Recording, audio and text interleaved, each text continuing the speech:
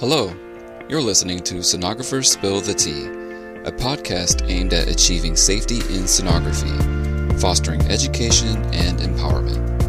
Our goal is to share raw conversations on pertinent industry information that will incite real conversations in the diagnostic ultrasound community. And if you're enjoying all the tea in sonography, don't be shy, share with someone you like.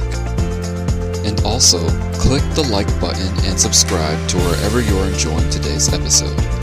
Don't forget to join our Facebook group by the same name, Sonographers Spill the Tea, where you can dive deeper into a topic and community and submit your ideas for some freshly spilled tea. Don't forget, you can also join our learning platform at teamsono.ultrasafeultrasounds.com to access exclusive content on ergonomics, biomechanics, soft tissue recovery, and other injury prevention and empowering resources. Remember, this podcast is powered by UltraSafe Ultrasounds, your #1 provider of staffing, safety, and training solutions for both organizations and workforce members.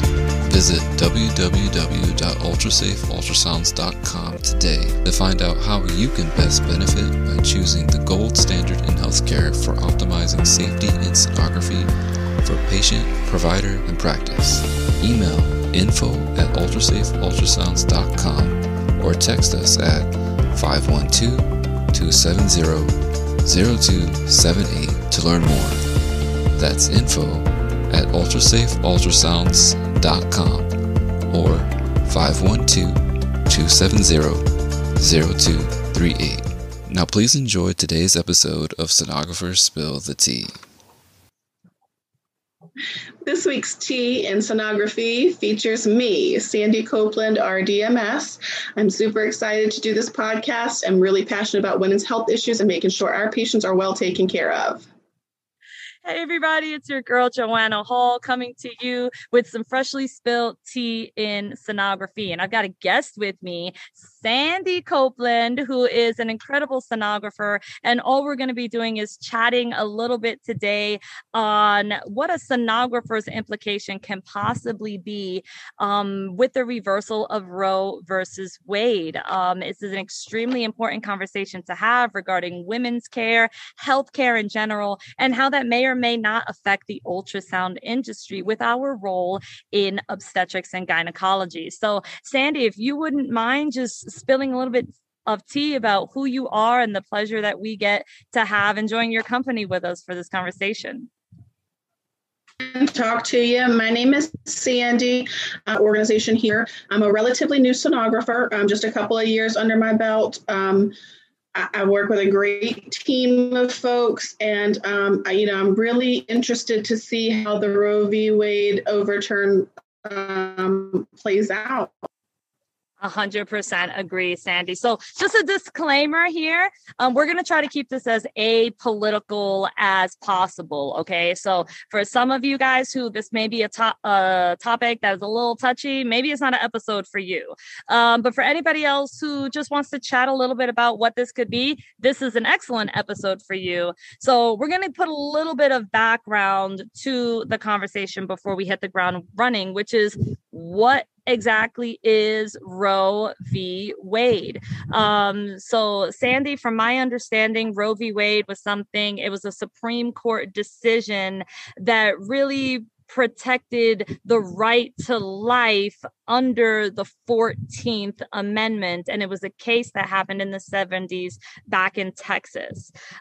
This was a high court ruling that said that typically, we're looking at the viability of a fetus to determine when they are a person or when they have personhood. This decision, which is about a procedure, right? It's not about the woman. It's about the right to access a procedure.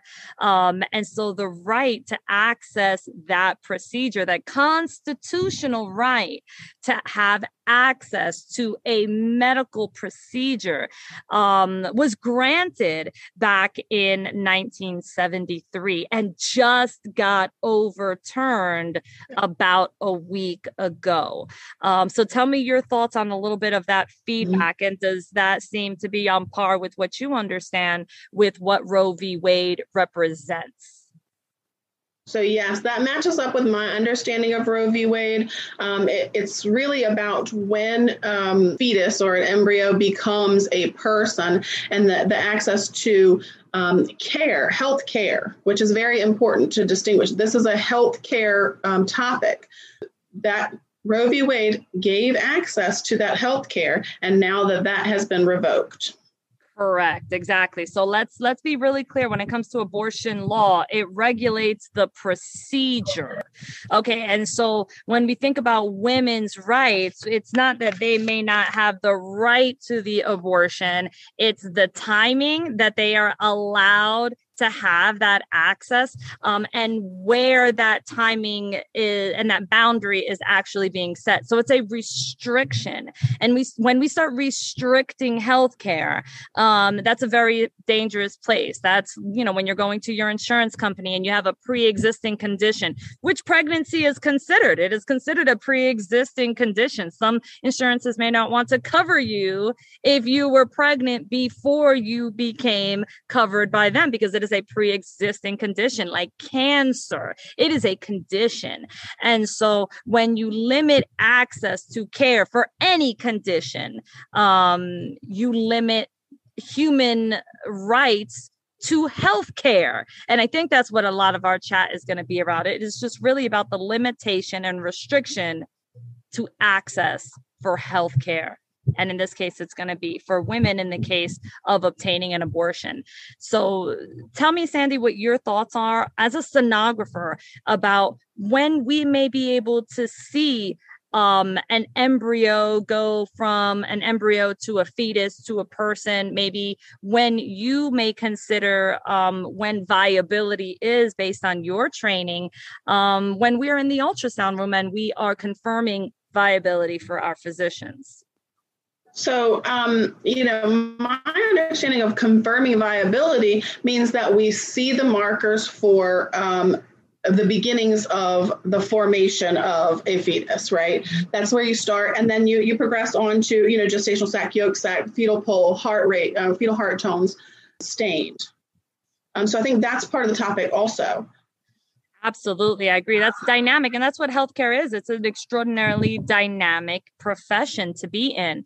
So when we're thinking about when we can see fetal heart tones, when we have implantation bleeding, we're looking at other things when we're evaluating a patient, typically and what I'm going to do is I'm going to just stick with Texas here, since Roe v. Wade started in Texas and we have some established laws that have taken place in Texas. I'm just going to use that as just kind of a landmark state for us to reference.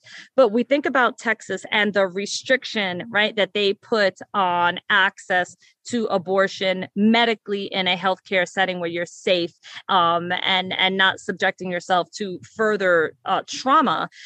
They say after 6 weeks, you are no longer eligible unless there is maybe a physician that sees some type of a reason where they now deem you eligible. You do not have the constitutional right after 6 weeks in the state of Texas to make that decision for yourself now. You're going to have to make it under the advisement of a medical professional and under whatever the state says that you can do.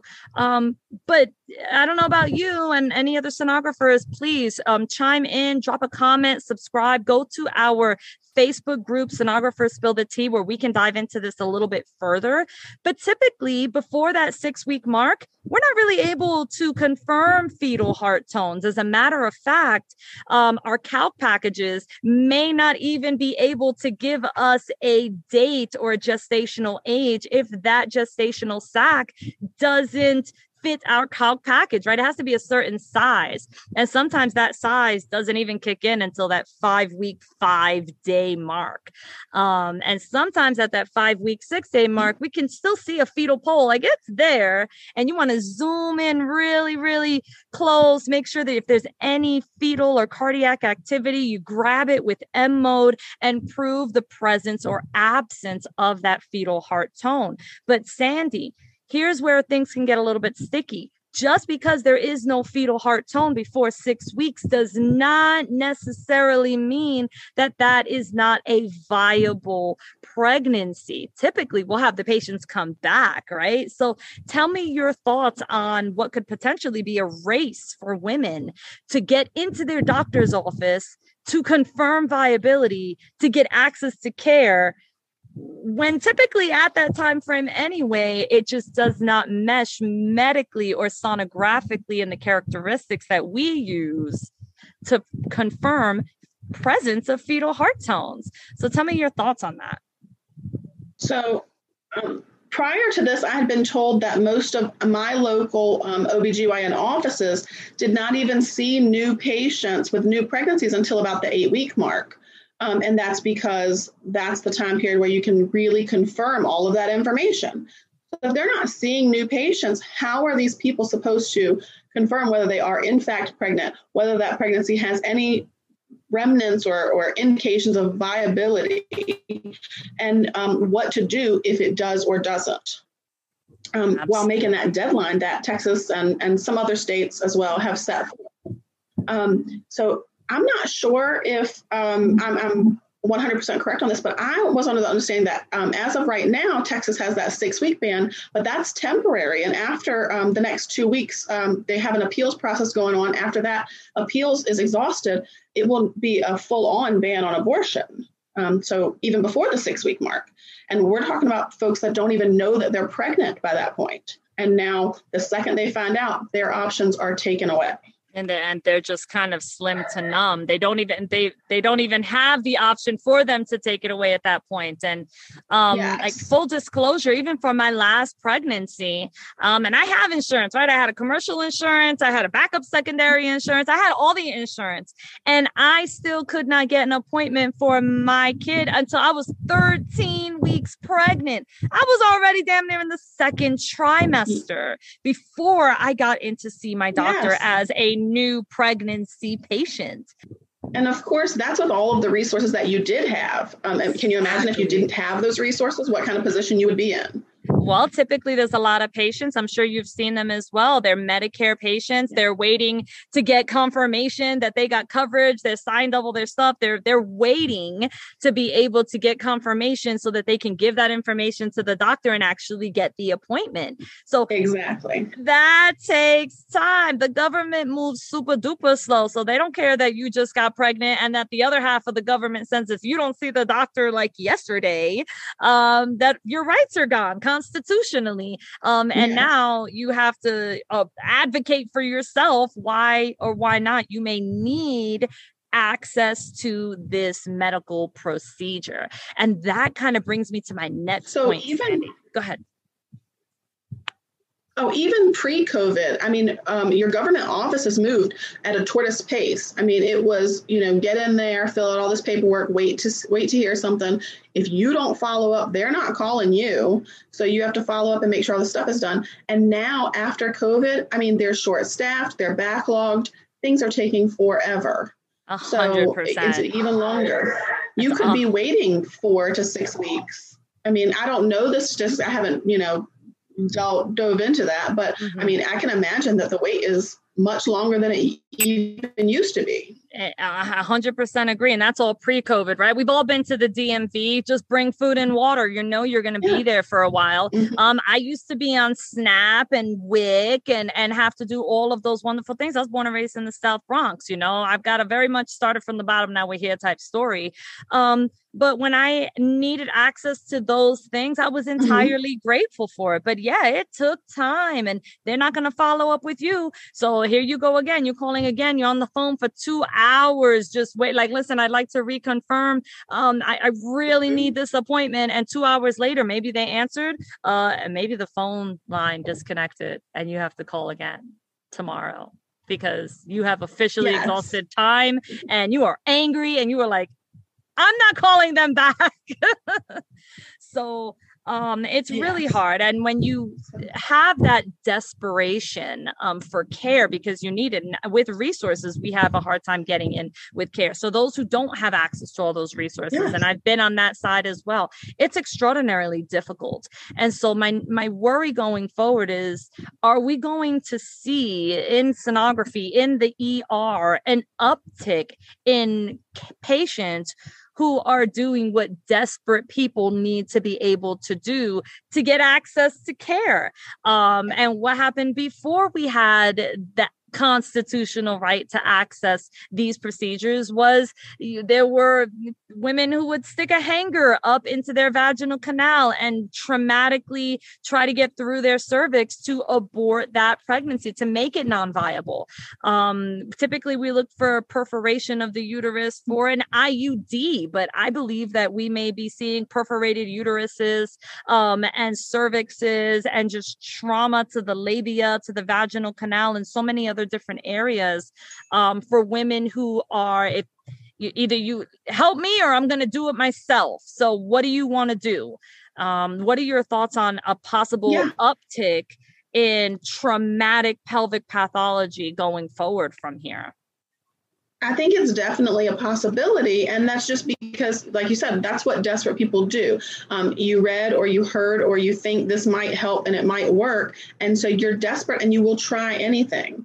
And, I have seen recently over the internet all these different, cures, remedies, home remedies. And I mean, from what I know, and I'm not a doctor, but they seem very dangerous. And if we're already at that point, where will we progress in the coming weeks when these things really take effect? Because some of these things aren't even effective yet. They're effective 30 days after the judgment is issued. And officially, the judgment hasn't been issued. So 30 days after the judgment is officially issued, these things will take effect officially. And so, the ramifications of what is happening, we're at, in the next coming weeks, in the next coming months, we're probably going to start seeing those things.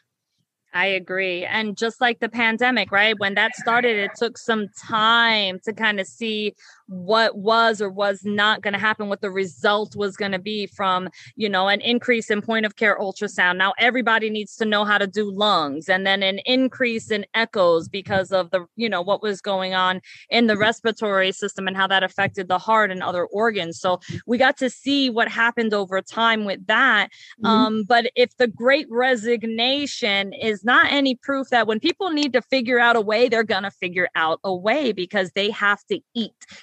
Survival mode is going to kick in no matter what. You can go from being domesticated to wild. Okay. We are all still have animal instincts, and you're going to do what you got to do. You're going to go benefit versus risk, whether you're a civilian or you're a healthcare provider, you're going to go benefit versus risk. And if the risk of sticking a wire hanger up my hoo-ha to possibly get rid of this kid because for whatever reason, and I don't mean to sound like that, like get rid of this kid. I don't mean to sound like that for anybody. It may have hurt their ears to hear.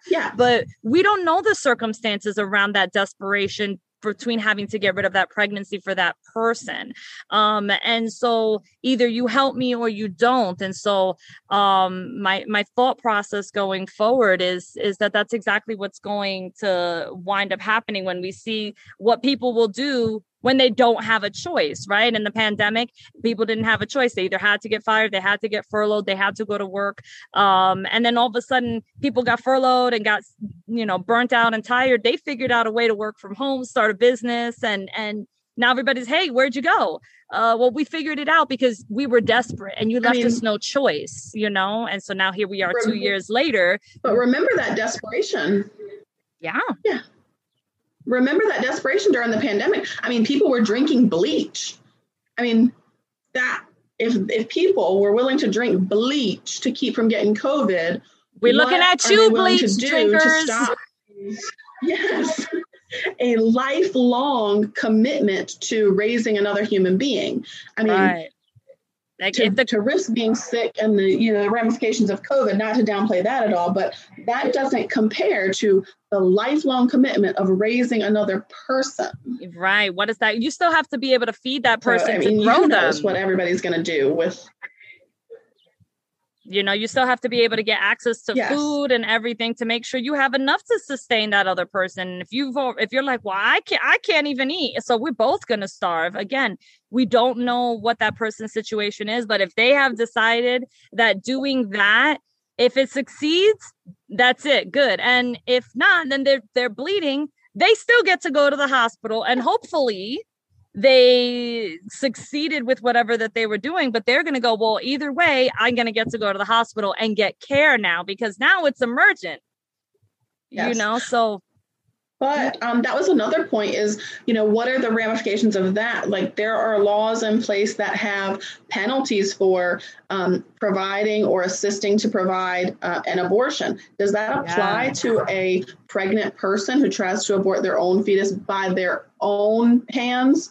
Or is it only for medical providers who provide that service? Mm-hmm. Or maybe the significant other. I mean, there are domestic violence cases up the hoo-ha where maybe the father got that lady pregnant and oops, you don't want your chick to find out, but now you can't just pay the $400.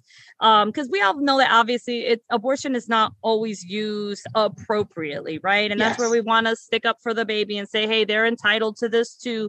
So there's so many situations that we can't even really cover all that. But just to kind of play devil's advocate, what if the father doesn't want that pregnancy to go through and he is now the desperate person? And maybe he does something traumatic to the female to induce that abortion. Well, now what are her rights as the victim and his implications as not only being an assaulter, but now you have helped to cause the miscarriage. So what happens there? And then is it our responsibility in any way, shape, or form as the sonographer to see, I see trauma in the uterus. I perhaps see a fearful woman. I see a man who's like looking over my shoulder to, make sure that I get whatever he thinks he can see on the screen. But then what's the sonographer's legal responsibility, ethical responsibility at that point to report? Yeah. And I think that that's something that, is probably going to vary state by state because these laws are state by state. So I would encourage people to look up the laws in their own state and to know what they're expected to do in these situations. And not only their laws, but check with their employer and see what their employer is expecting them to do in these situations. And ask for a reference in writing of what am I supposed to do in this situation? How should I report this? Am I required to report this? Because, of course, if you have a fearful woman and all that, you want to take care of her. She is your patient, to make sure that you take care of her and provide her the best care that you can. Work her a little bit, and taking note of situations that cause you a red flag. You see a red flag and you bring it to someone's attention. But as far as like legal obligation, you have to look that up in your state and see what's required, but then check with your employer and make sure that they give you something in writing to show you that, yes, you have to report this. No, you don't have to report that, so that and you're not violating any of their policies or any laws. I love that piece of information, Sandy. I'm so glad that you said that because it's really important for listeners to be well informed where they are. And that's not just how their state governs, but how their private employer may govern as well. So those are such excellent points to bring up when it comes to trying to be fully informed, to know what options, if any, you do have and what time frame you may have to actually exercise them. And of course, you have to think about what your moral compass tells you. What are you willing to do and what are you not willing to do? And examine that and make sure that it aligns with the laws in the state and the regulations of your employer. And if it change it, find a new employer, lobby to change the laws, do the things, make sure that everything aligns. And if it doesn't, do something about it. I 100% agree. And there's so much difficulty in getting continuity with laws that affect everyone. I mean, you would think in some way the law would kind of run parallel with like science and biology, and what actually sets the definition of human life. But even in the scientific community, there's some differentiation between when folks actually say when a fertilized cell or embryo or fetus actually becomes a human being. Some folks think it's at conception, like when that sperm meets that egg and they are in, one cell that's going to go ahead and cleavage into other cells, then that's when it happens. Some people say it's biologically life cannot, begin at conception, which is the most accepted in the scientific community, that is when it starts. But there's also other areas where, folks in the scientific community, biologists say that life actually starts. Is it when you have that single celled zygote? Is it when that zygote can no longer cleavage into a twin, into a triplet? Is it when fetal heart tones kick in? Is it at that 24-week, mark where now there's specific human brainwave patterns that you can actually detect that the fetus has? In ultrasound, typically anything before 20 weeks is like a spontaneous abortion. If we lose it, no matter what they call it an abortion, no matter how it happens. Whereas after 20 weeks, it's a fetal demise. And so even within how we describe the loss of a pregnancy, we use the word abortion for anything before 20 weeks, whether that was spontaneous, the body itself expelled, or whether that was medical and had to have assistance. It's still an aborted pregnancy. So tell me your thoughts, just as a sonographer, on when you think life actually begins. Some folks also think it doesn't happen until you actually give birth, so some differentiation there. I'd love your thoughts and feedback. So the biggest concern that I have is for the law is so ambiguous, and biologists who this is their life ends. So if a group of like-minded people who have all spent their life's work studying this cannot come to a conclusion, and the law is so ambiguous, let's just suppose that they make a law where life begins at conception, not implantation, but at fertilization, right? Not implantation, but just fertilization. That means that opens the doorway for bans on contraception, bans on Plan B. It opens the doorway for those things. So, realistically, can that fertilized egg survive outside of a womb? No, it can't. It's not going to live. They freeze eggs and do all these other things with them, of course, but is it going to survive and grow into a human being at that point? No, it's not. It's also not going to do that at fertilization, at implantation. It's not going to do that at the first sign of fetal heart tones. I haven't spent my life studying all the biology, the ins and outs. So I really don't have an answer on when I believe that life begins. But as someone who did not spend their life's work studying this should be making a law to regulate when it begins. Girl, everything you said, that's how it is. Stay in your lane.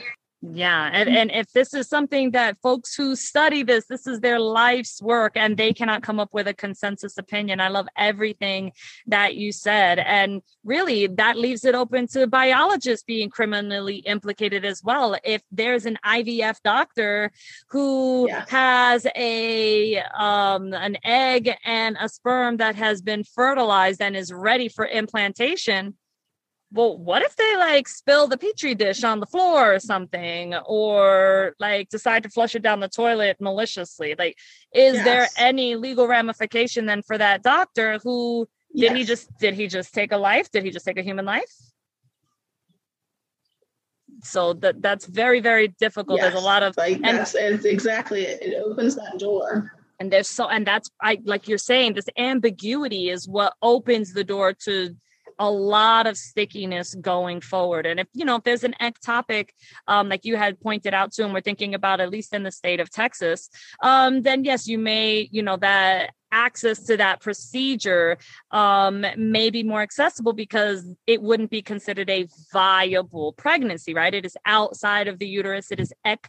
Mm-hmm. So then that may be able to give you access to it legally from a medical standpoint. But yes, there's, like you're saying, there's so much ambiguity to this. There's so much that we don't know. There's sonographers that scan, I imagine, in some of these clinics that may be out of work now. I wonder what the thought process is for them. If they're going, hey, this is what I was doing. Maybe it didn't make them feel good. Maybe they didn't care one way or another. But either way, they can be out of a job now. And so there's just so much we can probably continue to dive into and talk about when it comes to life, sonography, obstetrics and gynecology, government, and how all of those things are just muddling up together at this point when it comes to women's care and access to be able to make an informed decision when it comes to our bodies. But I just want to thank you so much for taking some time to hang out with us and really just have such a great conversation about what we're going to potentially be in for throughout the rest of 2022, 2023, the end of the decade. I wonder what that's going to mean for my daughters, what kind of conversations I may have to have with them, because when I was born, this was not a conversation I had to have. I had that constitutional right. Full transparency, I have exercised that constitutional right. And now my daughters don't have that. So I'm going to have to chat with them in an appropriate time for their age to say, hey, listen, this is a new conversation when it comes to women's care, government, healthcare. I homeschool. Mm-hmm. So unfortunately, I have to teach my kids everything. But I love that you were able to bring up such incredible points and have such a great conversation and spill some really interesting tea in sonography. So thank you so much for being with us. You're very welcome. Thank you for having me. I wish that I had answers to all these questions that I have, but I think only time will tell. I 100% agree. Only time is going to be able to answer the questions we do have and answer the questions that we don't even know that we have, because we're still waiting to see how things are going to unfold. But in the meantime, for anybody that is listening to our voices, make sure that you are familiar with the laws for access to a procedure, a medical procedure. Make sure you're familiar with your state, your country. Right now, we're kind of talking about what's going on in America. I know some of our listeners are overseas, probably wondering what is going on over there. That's what's going on over here. So make sure you're familiar with your country. Make sure you're familiar with your state laws. Make sure you're familiar with your employer. Stay informed. Knowledge is power. Unfortunately, sometimes the knowledge that we have is not as comprehensive as the knowledge that we need, but that's what we're here for, to continue to give you guys guidance, support, and having great conversations like this that will hopefully spark some really important conversations for our listeners going forward. And if you have any questions, comments, concerns, or any tea that you want to spill, go ahead and send us a message. You can join our Facebook group, Sonographers Spill the Tea. It's a free group where we can dive a little deeper. Or you're welcome to go to ultrasafeultrasounds.com, connect with us like that, or any other social platforms. If you just want to chat a little bit more about tea and sonography, subscribe to the podcast, drop comments, and all those wonderful social things that we have to tell you to do. Sandy, it was a pleasure. Is there anything else, any parting words of wisdom that you would like to share with our listeners? I don't have any parting words of wisdom, but I am super interested in what everybody out there across the country is experiencing. So if you can just drop a comment, let me know what's going on where you are, so I can stay informed. Beautiful. You guys heard it. Make sure that you keep us informed so we can continue to have great conversations, and make sure that you join us for the next episode, where we're just going to go ahead and keep on spilling that freshly spilled tea in sonography. So we will see y'all next time. Thanks for joining us. Thank you for listening to Sonographers Spill the Tea. To get more servings of tea in sonography, join our hashtag Team Sono Learning platform, where you can train in certified courses on ergomechanics, soft tissue recovery versus scar tissue rehabilitation, and other best practices in ultrasound. And if you enjoyed our show, be sure to share, like, comment, and subscribe. We love hearing from you.